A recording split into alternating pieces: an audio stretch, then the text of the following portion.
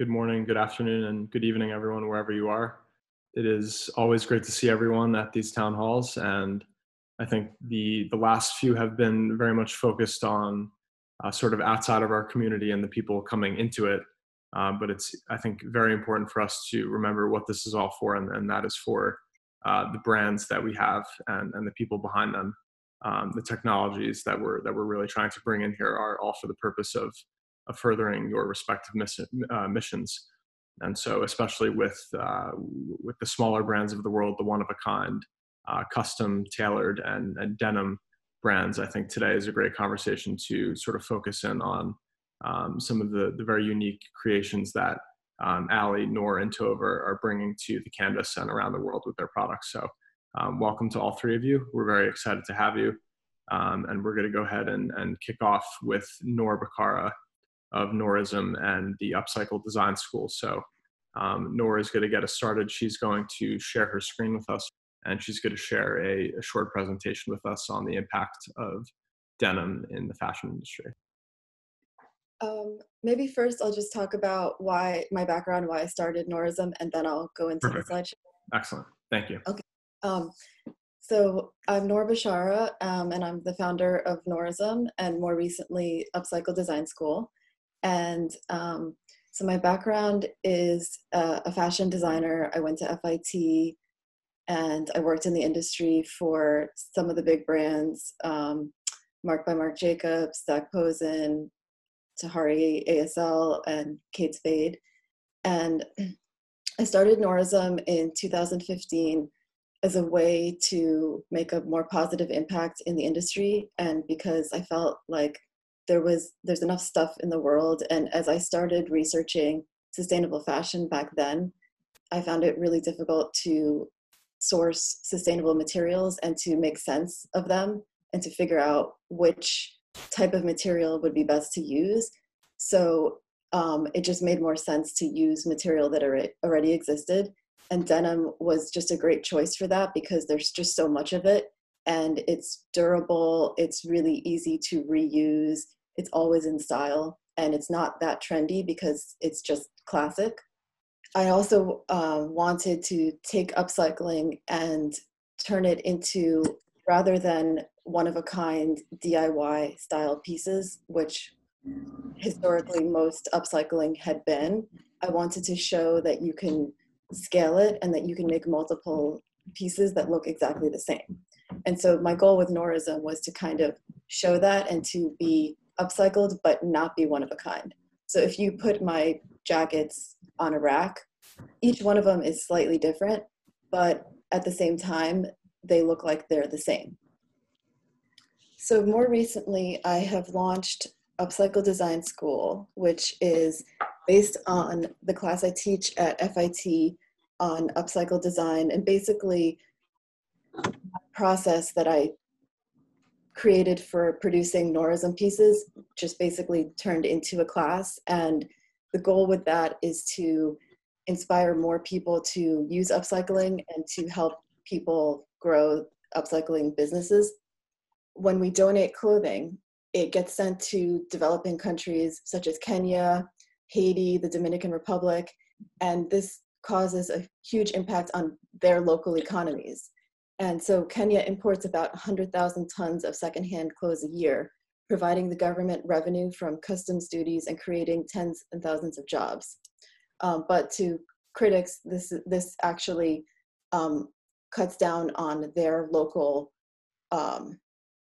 businesses, and it basically takes away the incentive for them to create clothing and to have a local industry. So because it basically undercuts their manufacturing and their own production. So it's a problem. So when I source jeans, I basically go to the rag house where pretty much like more than 50% of clothing that gets donated in the United States just ends up getting exported to other countries. And it just doesn't get resold. It doesn't go to vintage stores. It doesn't go to Goodwill because there's just too much of it.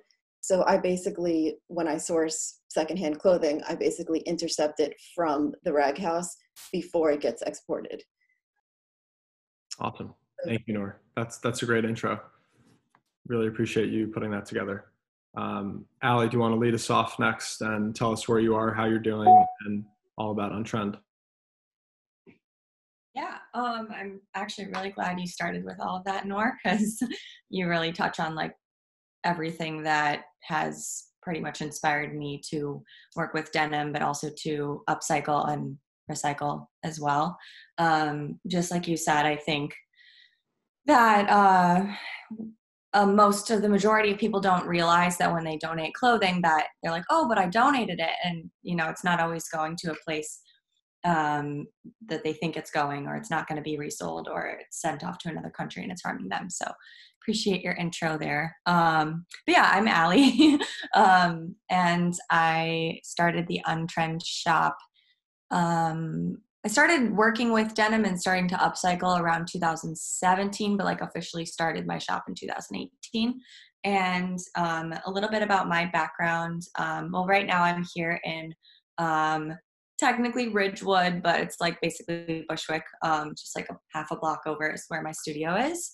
And I've been living and working in Brooklyn for 5 years, living here for 6, working for 5. But yeah, a little bit about my background. From Minnesota, but I moved here for FIT.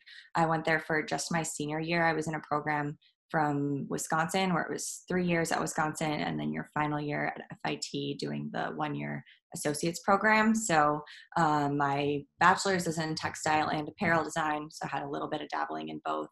And then I just have the 1-year associates at for fashion design at FIT as well. And I think in school I definitely didn't have a good grasp about what it was really going to be like to be working in the fashion industry. Once I graduated, I think like most people who go into fashion design or any of the arts, you do because you're a creative person and you're excited about the idea of having this like creative, awesome career. And so I think when I graduated from FIT and I was here in New York, I decided to stay here because I loved it here and I knew I wanted to work here. And I started working pretty much right away at a corporate fashion company, not a notable one, one that I like to call like a ghost writer. We would just basically design like fast fashion for tons of different department stores or smaller brands. So it was a lot of like behind the scenes stuff.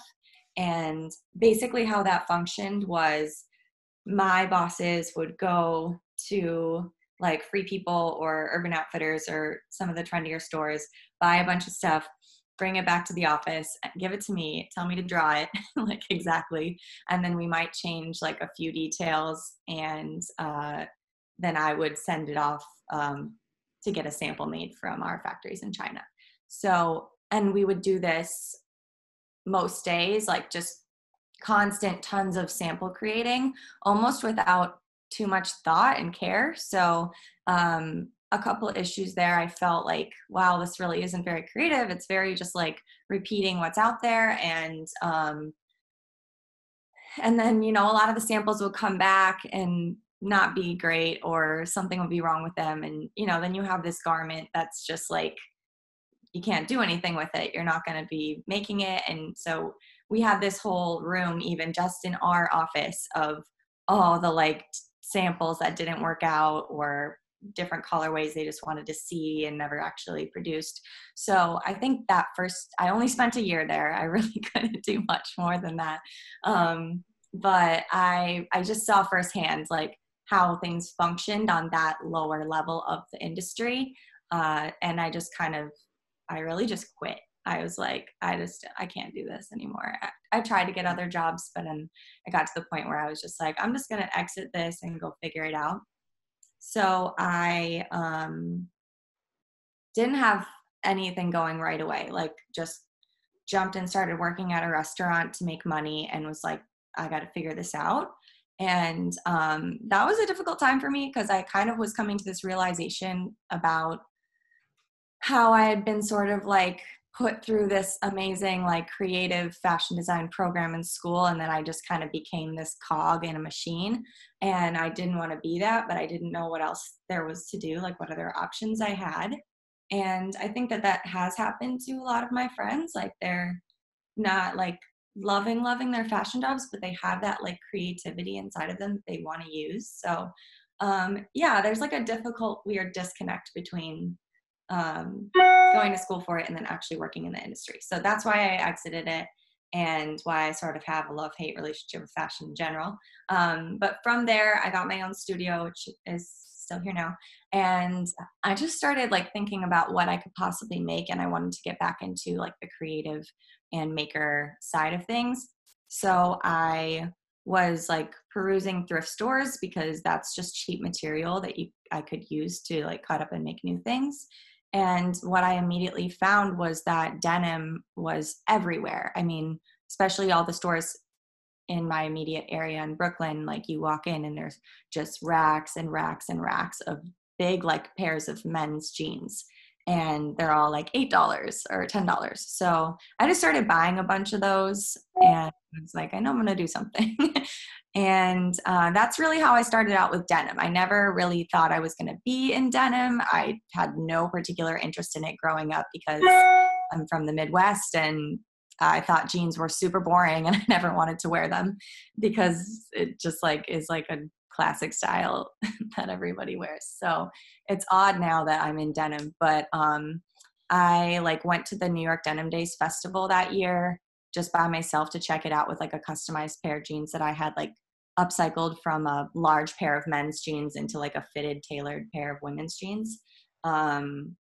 Actually have an example of that. That's what I started doing right away. I was like, oh, there's these huge pairs of men's jeans. What if I can just like and hugely take them in and make them into like cute pairs of women's jeans? But once I went to the festival, then I got involved in denim even further. So I met somebody who gave me a job in denim repair.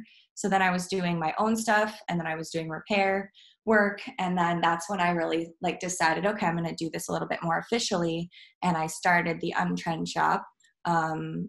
The word untrend is basically when you think of anything that a trend is, it's everything but. So I think that that word sort of fully encompasses what the brand is about, which is, you know, making one-of-a-kind pieces that are unique to the person who finds that piece. And, you know, I want like consumers to think more about when they buy something that they like really want that to be something that they're going to keep for a long time or like really love. So something that really like inspired me and gave me fuel when I started was every person that I met that like found a specific piece in my shop that they connected with. It's like one of their like prized possessions now. So I like really loved like meeting people and seeing their reaction to like finding that one special piece. I also have done a ton of custom work for people that reach out to me and are like, I have this idea, and we just sort of work together and make it happen. So I really love that custom side of the industry, really making sure that something is perfect for somebody and they're going to love it and keep it and like take care of it. Like I know like it's hard to take care of our clothes and a lot of us don't. And so I really love that aspect of just having that unique one-of-a-kind piece. And that also allows me to be a little bit more creative with what I do. Yeah, and then I guess leading up to where I'm at now with everything, I've been not making as many pieces specifically during the pandemic because I got super wrapped up in making masks. So that's all I was doing every day. I've actually just recently gotten back into creating some new pieces. But then a little bit about what I do for work still, because I'm not totally independently doing this. It's still, I guess, where I would consider to be kind of on a hobby level. But I work at Levi's as a tailor.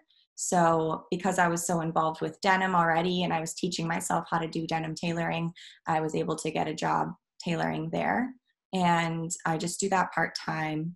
I was still working at a restaurant like 2 days a week, but I'm actually have another job coming up that's just embroidery now. So I probably won't have to go back to restaurant work. So that's good. But you gotta do what you gotta do. But yeah, so at Levi's, I learned how to like perfect my tailoring skills, but also I learned how to use this machine called a chain stitch embroidery machine. And that kind of leads up to, I guess, talking about how that relates to the canvas. We're actually going to be, I got my own machine, and it's basically a manual old school chain stitch machine. So the way it functions is you press the pedal for the speed, and then there's like a little crank like underneath it, and you use that to change the direction of the stitching. But we are actually going to be placing my new machine that I got at the new canvas store at Bowery. So that's very exciting new collaboration that we're doing. And I'm excited to be able to offer those services to people just coming into the store. I think I might even like pull up a rack of just like blank denim thrifted garments that people can like pick one, buy that, and get something stitched on the spot. So yeah, that's kind of like where things are looking to the future. But that's sort of my whole journey, start to finish, and how I got to where I am and what I'm doing and why. So I hope that covers everything. That's awesome. Thank you, Aly, for going into such detail. We've been having the conversation about the embroidery machine, I think, since January or February. We were really planning to get it off, and then COVID happened. So I know Kate in particular is super excited about the embroidery machine because we've been discussing that on the Carencia studio side for a while. So we're super pumped to have it in the store. And that's actually a great transition because at the same time we've been speaking with Tove about having a studio set up too. So now as we follow up from the conversation we had at the last town hall about what Bowery will look like as an ecosystem of resources for designers, I think the embroidery machine is one. And then Tove, we've just started the conversation, but hearing from you about first and foremost T by Dem, how it transitioned into Tove by Design, and then of course what you're thinking for Bowery as well. Thank you. Yeah, thank you, Team Canvas, first of all, for letting us like come here and talk this openly about things, and hearing what I just heard those two other women presenting. That was so incredibly interesting, and I've been following both the accounts for like a long time, and wow, amazing. So I can start with saying that my background is in glass manufacturing. So I come from a maker, manufacturer and business situation where we have 15 employees at a factory in Burlington, Vermont. And to the fashion platform, I really arrived more as a customer who's been looking for like sustainable products and forever, for myself and for my family. So it's been like lingering, or it was lingering for years. And then I had, for me, like it all kind of started with when I made the connection with someone very similar to Noor, when I hear you speak and your like the road that you've taken in terms of your profession and your interest and what you're doing. I met this woman who's very similar, how can I say, just passion and experiences. What I hear came from you today. And she was her name is Annika Axelsson, and she was definitely the trailblazer in Scandinavian sustainable textiles and fashion. She created the first brand in Sweden that did sustainable fashion, because sustainable clothes, organic clothes have been around for like, a while. People are trying to do this and that and everything, but they were the first brand that actually managed to do like, black suits, jeans, and it went really well for them until the two partners split up. And then Annika focused on getting out there. So now her work is more focused on going out and talking about her journey and how to implement fair trade, peace, the living wage, and sustainability as a whole to companies in Scandinavia that wants to move towards that. So she is like a highly sought after source for in many situations, and school and institutions as well. So when I met with her, this was now 3 years ago, and with the intention of actually, we had the kind of like a little bit of naive idea that I was going to bring over her brand or the clothing that they had created in Sweden to here. But in that process, we realized that was going to be a little bit too expensive, and but we gave it a shot for like maybe it was a year and a half, and I did one distribution piece for her via her company that went to Oatly, the New York company. So we delivered T-shirts to them via the Swedish company. But it's not that part is not necessarily easy if you haven't done that before. And so with that connection in there, somehow I was able to use my design skills, and also more than that, build on just a personal need that I had for a garment that that one can use as a woman. In it seems like now when we've had it like for a while on the market and used it, and like I get feedback from a lot of users, it seems like, wow, it's this piece of clothing should have been around forever, because it's like it seems to function really well. But it's a it's a new take on a wrap skirt, and it has like apron features. So we balanced the amount of pockets, and there's a toe loop, and the fact that you can it's size flexible with a tie waist. So it's a very classic kind of like the A-line shape, and a garment that kind of speaks for itself in many ways. And then we've had that on the market now for 3 years almost, and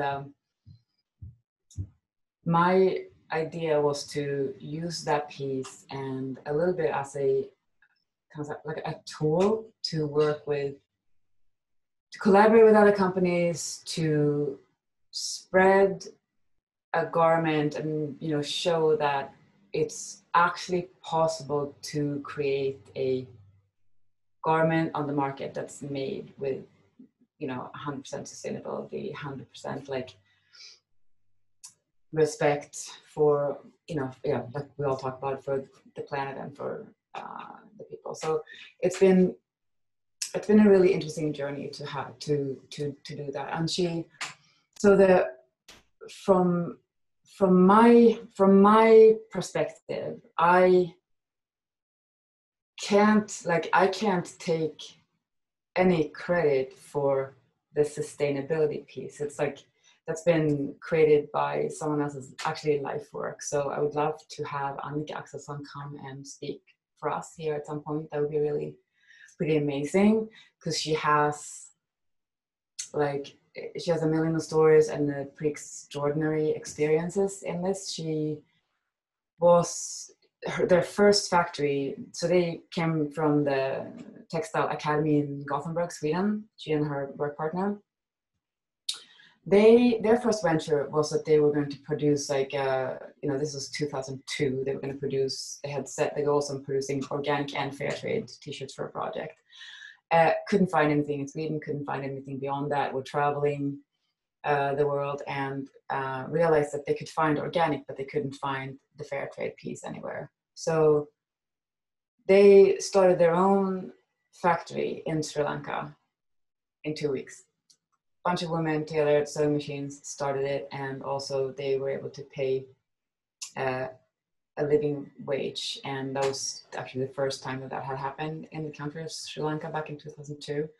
So with a solid then business idea of like selling the garments in Sweden, and that worked for many years.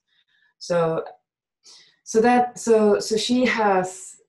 she has all those stories on the sustainability piece, and was invited, I'm not actually sure exactly what year this was, but she was invited to an Indian factory, maybe 2007, to do just that. It was already an fully organic, from the cotton seed to the stitching factory setting that they had there.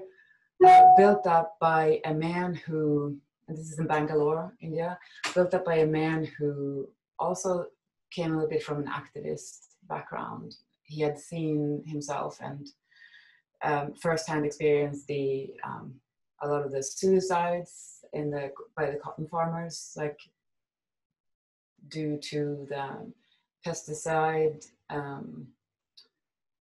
rules and just the stress that all those farmers were going through. So he has also like a pretty amazing story on why he started his factory to do that. He invited Annika, and she came and then implemented the fair trade and living wage part of his company as well. So that's been operating in well, at least 5 years like that. And what I heard, so after going back into like my part of this, I had designed and developed like with Annika this product, and we did a test run, a first test run with a company that I had kind of forgotten a little bit that I had worked with them, but it's a Swedish company that I think that you'd all get a little bit of a kick of like reading about. Their name is Upcycled, and it's ran by two gentlemen.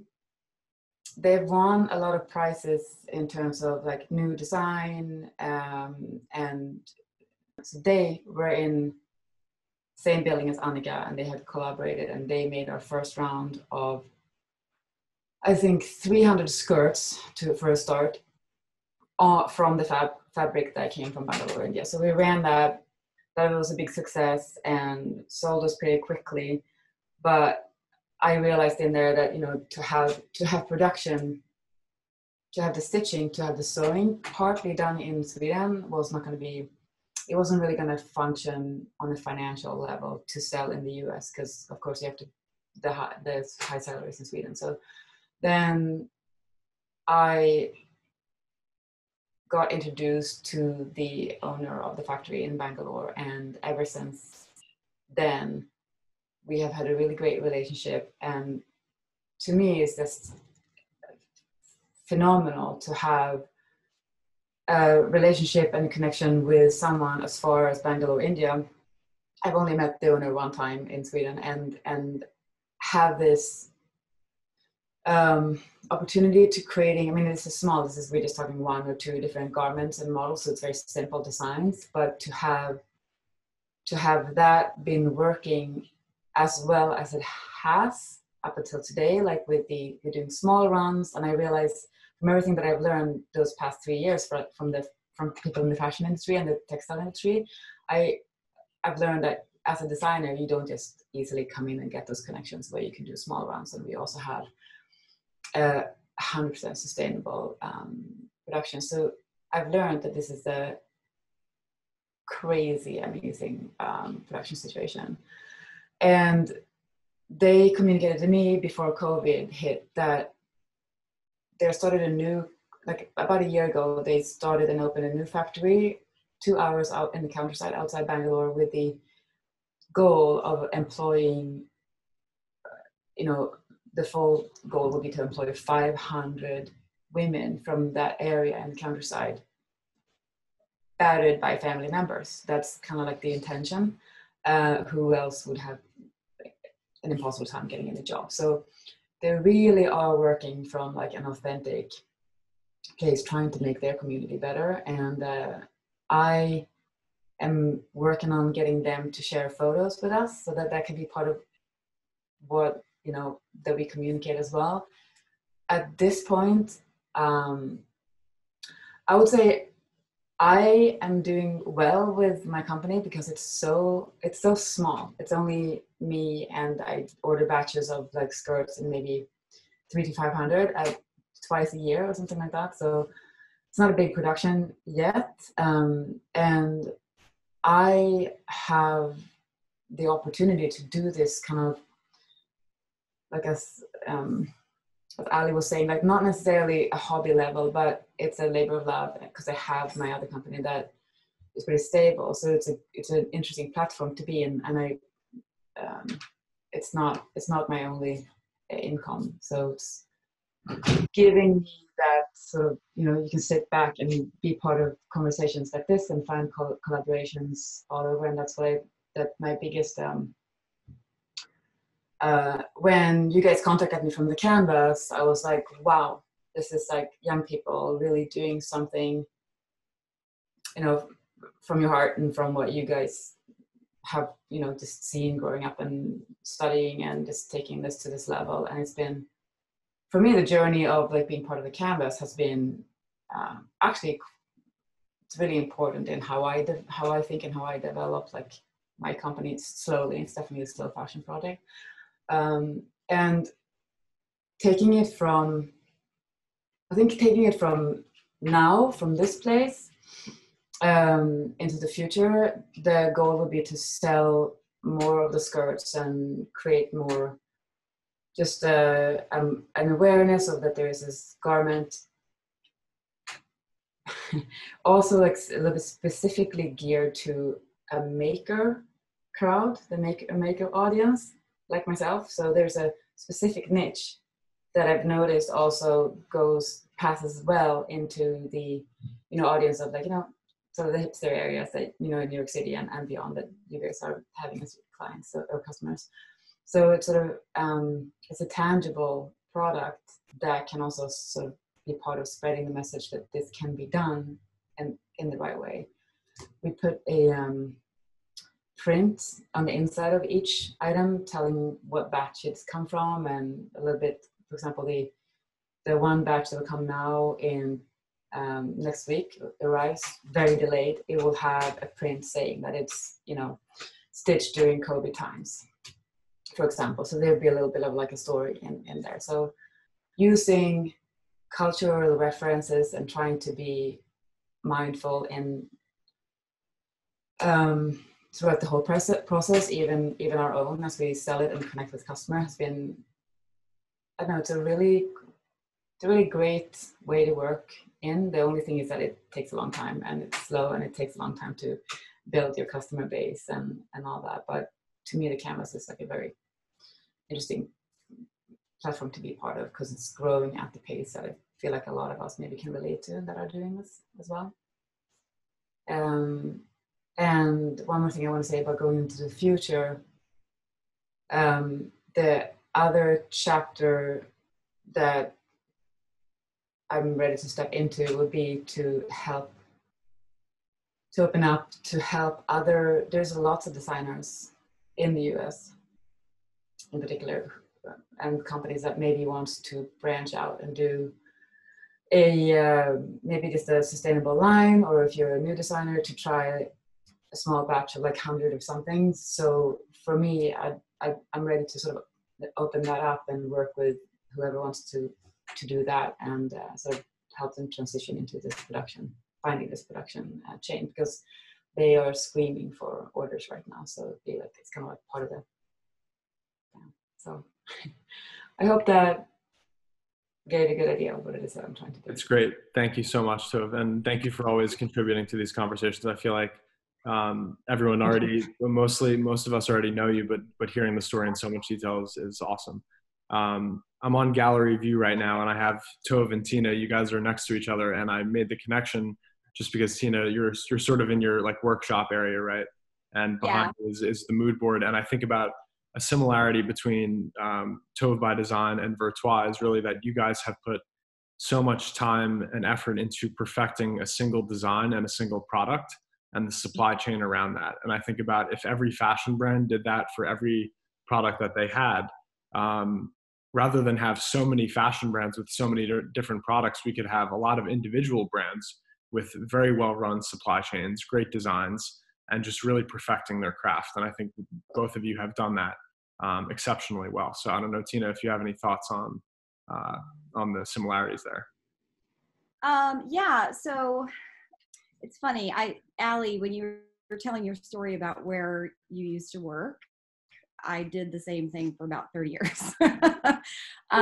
So yeah, I think there's hopefully, okay. So the hardest thing for me is to get people to care. But, you know, if you were to tell a regular customer shopping in Zara, they'd be like, what are you talking about? You just have to make one t-shirt. Do you have anything else? You know? So, you know, that's been the hardest part for me, is trying to like explain to people, well, we took this white t-shirt. We want it to be organic. We want it to be fair trade. You know, we want it to be recyclable. So I guess, you know, coming from a background like Aly's, seeing so many things going into the market, seeing so much waste, seeing, you know, I used to work for a company that we made things for Costco, and we shipped like 1 million polo shirts in 1 year, and they're $9.99, right? So if people buy them for Father's Day, they're just going to throw them away, you know? So that's kind of where I came up with my idea. But I love too what you're doing, Tove, because I know for me, just cooking around the house, you know, I need an apron. I mean, you do, because you're always like putting things down, picking things up, you know. So I love how you've also perfected that, and really getting people to care about where it came from. It is something that I would love to see more people care about. Oh, yeah, I agree with that. That's exactly that. That you have to find, like, it's in a way, I'm kind of lucky with the makeup piece there, because that category of people, it's like, if you get the skirt in the right hands, they cannot stop talking about it. Yeah. Like, my husband has been trying to find me something for years, and I'm so picky. Like, I get the funniest like feedbacks. That is great, because you can use that as testimonials, of course, and then work on that. But so that niche is a really good place to start. But it is about that then, what you say, like, to then from that platform educate them about, hey, it's actually produced like this, and spread the word about that. And it's almost as if when I started, like, I had a quick talk with a woman who used to work for Burton Snowboards. In the very beginning, she was the one who traveled 300 days a year, and she was their first like sales person out to the retail stores. And so she obviously has a lot of experience, but she was saying this, the first thing she said to me, she's like, you can't just have one product.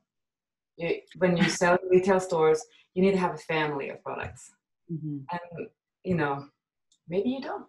Maybe today we don't, because the whole retail situation is changing. Exactly. And I think too, you've picked one piece that really you don't need a whole line of, you know, it's almost like an item, you know, and that's kind of what I was going for with mine as well, is that everybody needs a white t-shirt to go with their apron, of course. Everybody needs a white t-shirt. Like, everybody needs a white t-shirt, and why not make it organic and you know, fair trade? And, you know, people buy white t-shirts like a commodity, you know, you just buy a bunch of them. But I wanted to have people feel good about what they were buying. And I think the same goes, you know, with your aprons, is that you kind of look at your piece, and that, like how you wrote, you know, your little story inside, you know, people are going to remember that. And I love how you're going to print it inside the garment, because people tear off hang tags and they forget, you know, how special that is. Thank you, guys. I want to go back to the educational component for a moment. Noor, we'd love to hear a bit more about the class that you are doing right now, and sort of what the future of that looks like, especially with Aly bringing in the embroidery machine to the Canvas Bowery. We've had a few discussions about the possibility of holding, when the time is appropriate again, in-person classes, and of course, hopefully in-person town halls at some point too. But what is the Upcycle Design School? Yes, yeah, I realized I forgot to talk about a few things when I was talking, so I'm in Brooklyn, and so the journey of NOORISM has kind of been like a slow path, I guess. So in 2015, when I had started the brand, nobody really wanted upcycling yet. Nobody really knew what it was. And I produce everything in New York. So it's been a constant challenge of cost as well. And so it's been a journey of where a couple of years ago, I kind of hit a wall, and I thought I was done with the brand, and I put it on hold, and I went back to working in the industry as a designer again, to be practical. And then from there, I got this opportunity to teach at FIT. And it was sort of like a pie in the sky idea of like, what would I teach? Of course, upcycling. And they went for it. So I had the opportunity to write the class, and then that kind of reconnected me with the brand and with why I was doing NOORISM in the first place. And I realized that maybe I wasn't done with it. So then I started teaching the class, and then I had this opportunity through this program through the US Embassy called Arts Envoy. And they found me, well, it's sort of, because NOORISM is a made in New York fashion brand, they sent an email to everyone on that list and said, we have this opportunity, are you interested? We'll basically they basically send you to other countries and you talk or teach. So I wrote back saying, of course I'm interested. So last fall, they sent me to Dominican Republic and to Latvia, where they basically paid for the whole trip. They paid by the day also. And I mean, it sounded too good to be true, where I got to work with students there. In Dominican Republic, they had a translator. In Latvia, it was in English, and I basically taught the class there. And then, so that was in the fall. And then this year, so then at that point, I started reevaluating NOORISM and realizing I'm not done with it. Set up my studio again. I'm fortunate enough to have space right now where I have it in the basement. So I did all this right before COVID started.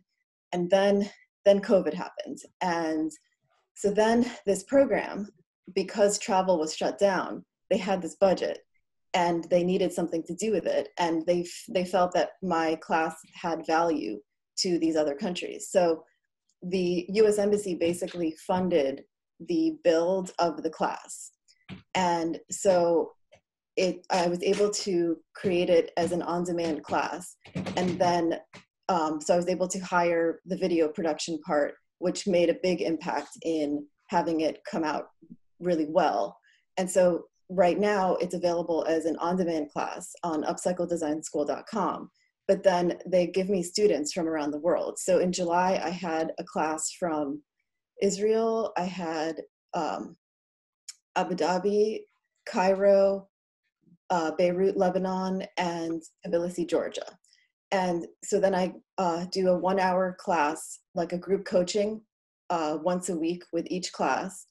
And so it's an interesting complement to the on-demand part, because I get to meet the students and we get to, I don't know, I get really inspired by hearing all of their ideas, and I give them, basically the homework is to come up with your brand idea, how are you going to produce it, where are you going to find the fabrics, how are you going to sell it, and then we share it in class, and then they kind of learn from each other, I kind of learn from them, and so it's been really fun and really inspiring. And so basically at the same time, I'm still working with the embassy, and then I'm also trying to push the class to my own audience at the same time, and I plan on launching a group coaching through my platform as well.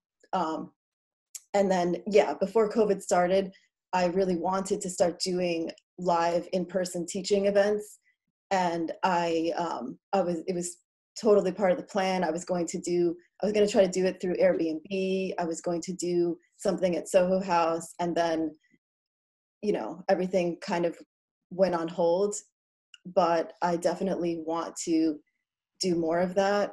And I also consult. So I have a consulting client right now where I am actually teaching her through Zoom how to make a pattern for my tote bag and how to sew it. So it's going to be interesting tomorrow to try to teach her how to sew through Zoom.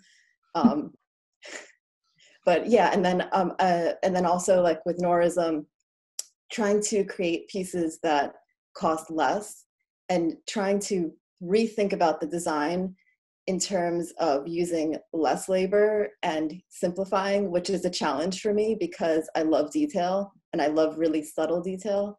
And then also, I think I didn't mention before, but part of the scalability side of what I do with NOORISM is basically to work with manufacturers.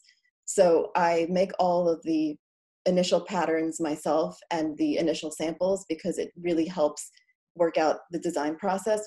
But then from there, when I produce something, I just give the factory a pile of jeans and a pattern and a sample. And I've gotten pushback in the beginning because some people don't want to work that way. but I've been able to find enough local manufacturers here in New York that are willing to do it. It's just sometimes costs a little bit more, but it's definitely possible. But of course, it's a trade-off between the cost of labor and the cost of materials. And so the fact that the materials are so inexpensive, it helps with the fact that the labor is expensive.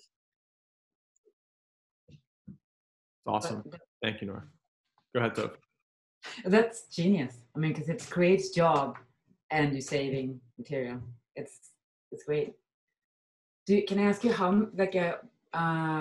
many factories do you have working at the moment? So right now I just have one that I've been working with since the pandemic started. Yeah.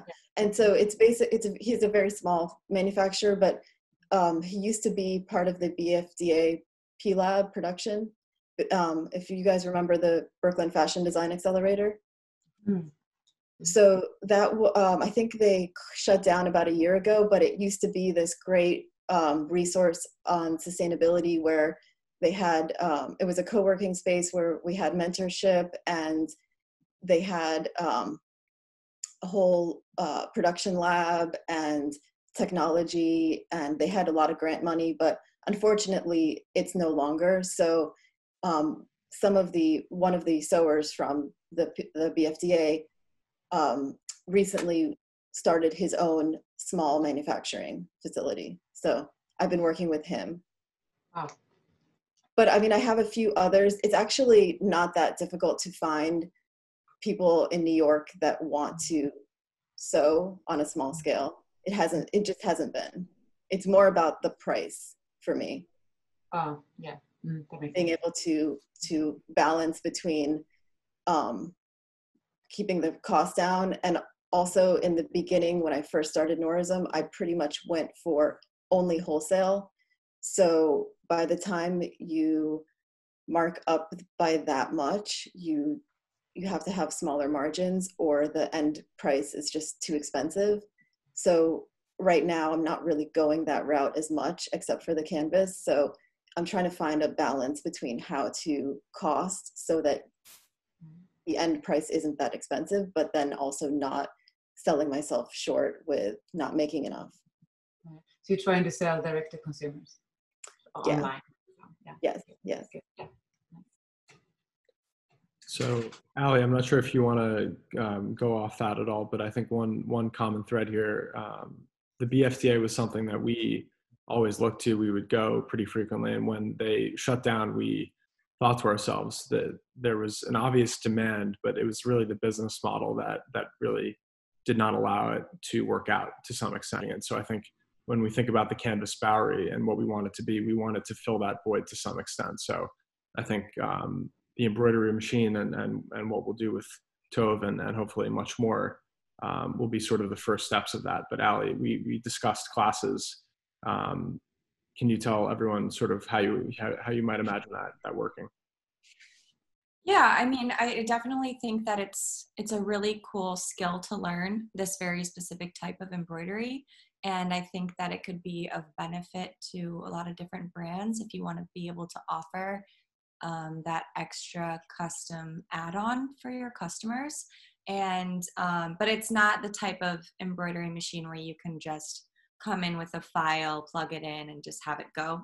You have to really know how to operate it. So I think if there's an interest for it, I definitely would love to teach people how to operate the machine. And then eventually, if they're at a point where they feel comfortable doing it themselves, and we could rent out the machine for hours at a time or whatever to people who are wanting to add custom names or something for their pieces. But yeah, it's definitely if you like to draw or do any sort of art yourself with your hands, it's very hands-on like that, where a lot of times when I'm writing out names or whatever, I'm just at the point now where I'm just doing it freehand, just with the thing underneath. But then a lot of the other ways to do it is you can draw something on a piece of tracing paper, tape that down to your piece, and then just follow the lines with the crank. I've had people reach out to me and be like, you know, where can I go learn how to use this machine? Or like, how can I get access to one of these? And it's a pretty expensive machine. So if you're going to get one, it's kind of an investment and you have to know that you're going to like it or want to use it. So most of the time people don't get them unless they're already familiar with it. So I think it could be a really cool thing to have available for people to learn how to use. And then eventually, if they love it enough, can go about ordering their own. So, and this is what I was talking about, that I learned how to operate at Levi's as a tailor, because we do large scale embroidery projects, and anything as simple as a name it's a super, super popular thing that we do. Yeah. Very cool. Thank you, Aly. I was just going to say, we'll open it up to any more questions or comments. I think question for all of you, but Noor, you touched upon it when you started out in the second part of your explanation, is that how the way people are looking at upcycled denim, that it has changed from when you started. And I was wondering, all of you have different sort of products, and if that is a change that all of you have noticed, and if so, what was the change and what has caused it, in your opinion? Yeah, so I think the change is that the world is more ready right now for sustainability, is on the topic of conversation at the forefront right now. In the last year and a half, I would say, all of a sudden everybody's talking about upcycling, and it's become something where I'm no longer finding pushback to even use that word. And it's something where I also started to notice that a lot of my followers were people that were small brands that wanted to learn from me rather than shop my pieces, or maybe a little bit of both. So it's been interesting to see the shift and to realize that I was just a little bit too early, I guess. I can touch on that a little bit too. Please. I would say that I've experienced so much of talking to people about the wastefulness of our industry, and having that be a difficult conversation to have with people, because you're not trying to like make them feel bad or like make them change their life around, but it's just like I've always had difficulty having those conversations and making people care. So my approach actually came from a place where I felt like I wanted to do this upcycling stuff, but I almost want to make my pieces look so cool and like fun that like it's just not even part. Like I want it to be part of the conversation, but not the main part, you know? Like I think my goal in upcycling is to just make really like cool kick-ass pieces that people want to buy just because they like the way that it looks, and they're not even thinking like about the sustainability aspect of it. I think because there's such a challenge with like getting people to care about that, I think it's definitely like an added bonus that there's all the materials are upcycled. But yeah, I think my focus goes more on like what it looks like and making it really cool and attractive to people to want to buy it no matter what it's made out of. Thank you. So with that, it's always great to see everyone. We really appreciate everyone joining. If there's any final thoughts, closing thoughts, please go ahead. I just wanted to say that I was super excited about this town hall because I think it really shows the range of designers at the canvas, because you're all women working in sustainable denim, but you're all doing it in such different ways. And it was really inspiring and sort of empowering to learn how willing you all are to teach and to share your skills with others. And I think that's something that's sort of really niche to our community and the ethical fashion community, is the willingness to share your resources and hopefully pass down your skills to others. So thank you all for sharing, and I'm looking forward to when we can all be together in one space again and all teach each other new things. Thanks, Kate. Awesome. Thank you, everyone. Great to see you all. Have a great weekend and talk soon. Thank you. Thank you. Bye, everyone. Bye, everyone. Bye. Thank you. Bye.